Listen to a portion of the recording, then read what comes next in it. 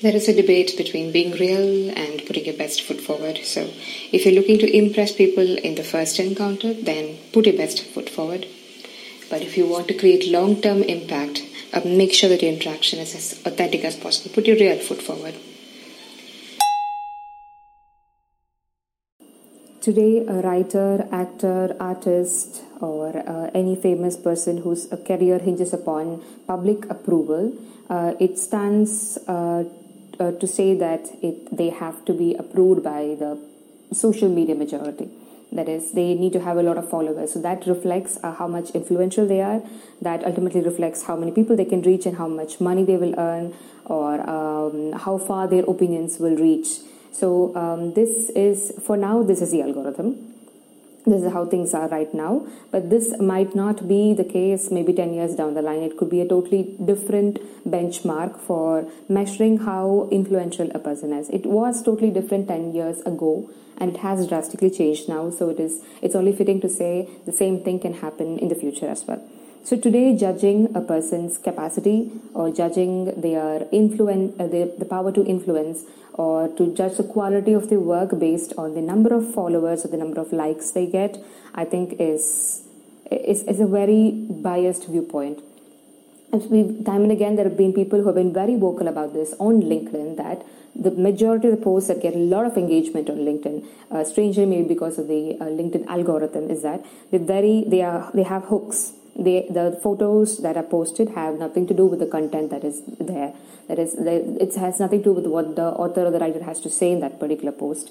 And they only reiterate what they've read somewhere else. And if you look at a lot of Twitter posts that get a lot of retweets and a lot of responses, they are not quotes made up by the person who owns that Twitter account. They're just repetitive, or they just they just a combination of things they have heard and seen. They were things that said by famous personalities. They're just reiterating it without saying what's the source of that particular piece of information, or who actually said that quote.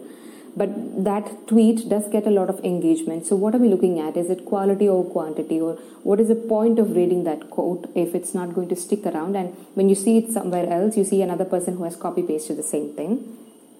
So today, it might be the benchmark of how well a writer is doing, how well anyone is doing, an artist is doing, an actor is doing. You see a lot of top actors don't have social media handles because they know that the work speaks for themselves. So this comes back to subjective respect. Just because I think I respect someone doesn't necessarily mean the other person will respect. And just because I'm vocal about the fact that I'm supporting someone or I don't approve of someone, it doesn't mean that the majority is going to fall back in line right behind me and listen to exactly what I'm about to say. So again, it stands to question, how much do people actually respect me in order for me to have an opinion about another person that they do not respect certain ABC? Because I have a POV, another person at a different point of time may have had a different experience with them, and they will have maybe a drastically different or a kind of subjective opinion about them that is not reflective of the experience that I had with that person. So how can I narcissistically decide that this person is worthy of respect or this person is not worthy of respect? We associate authority, we associate success, with a person's title, with the way a person is able to gain attention or garner attention. But if you look at the work that they're actually doing, it might be very subpar or very mediocre, very repetitive, it's iterative, there's nothing original there. They're just making a lot of noise and are able to reach a lot of people, and for some reason the algorithm seems to be supporting them. They're getting a lot of likes. But does that mean that the work they're doing is better than maybe a person who's not getting as much engagement? I don't think that's true. And it will be only a few number of years before people realize that they're consuming content which is repetitive and is useless and is perhaps wasting their time. What happens when people start rating any post or start rating any social media content based on how useful they found it? Just like those surveys you see on YouTube that ask, like, was this useful? Was this ad useful to you in any way? So what if people start rating it based on usefulness of a post? A post makes you laugh, it's absolutely useful. It makes you think, yes. Something which just seems to make you think, of course it's useful again. If it states something which is It specifies a certain niche in an industry. It summarizes a piece of knowledge for you. It's useful. So once that starts happening, if it starts happening, then all this noise will perhaps die down, and you will see a stall in the number of growth and followers, because none of them are creating actual engagement or actually creating any impact. Then the world would change drastically. So marketing will change drastically. The way you market your book will change.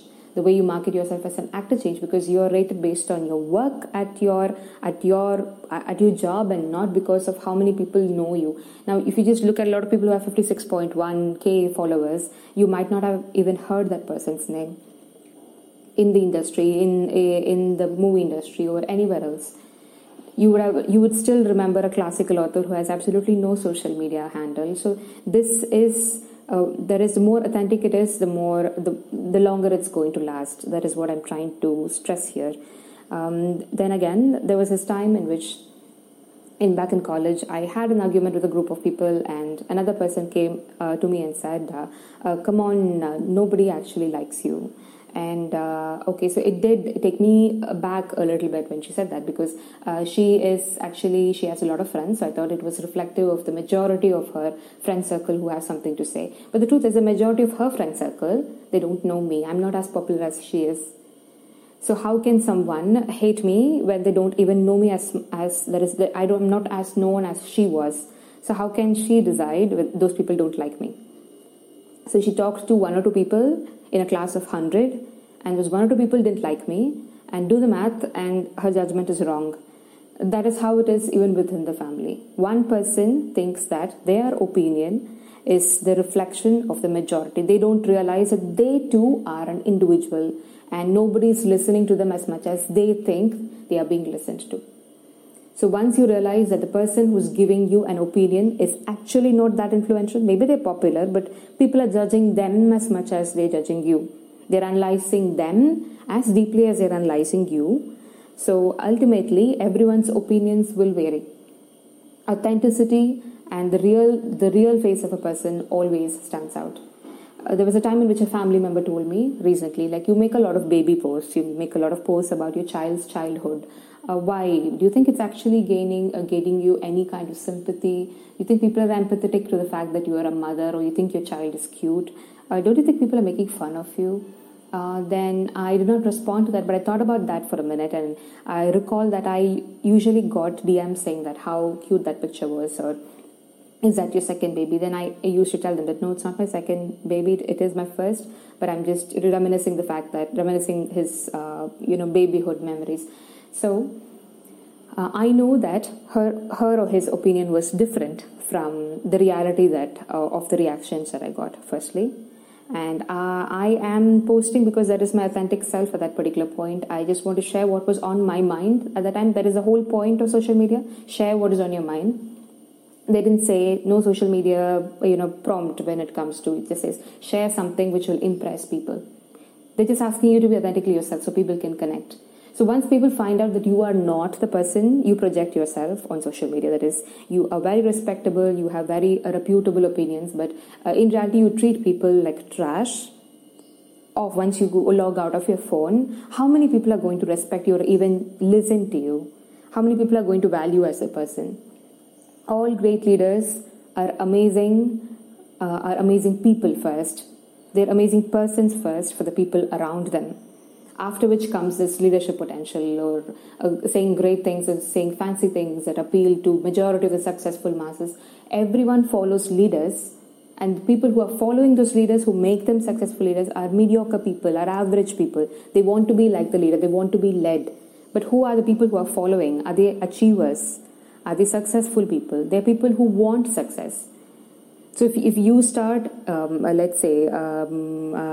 putting down people who are not that great, then you're going to be losing a large chunk of the following in itself, because that's the point, right? You're influencing people for some reason. People know everything. Why are they even following you? Why are they following anyone at all for that purpose? So to understand that, there was recently a very popular content creator who said, when I started posting a lot of core content from my courses on Twitter, I found that it was retweeted without mentioning my name, without giving credit to my work, in hundreds or even thousands of accounts after that. That's when I realized that content can be copied and it can be duplicated. But one thing what people cannot duplicate is the connection you have with your audience. And to build that connection with my audience, I had to share my authentic self. And he mentioned that. I want to mention who it was. It is an entrepreneur, investor, content creator named Sal Bloom. You might have known him, you might not know him, you can look him up.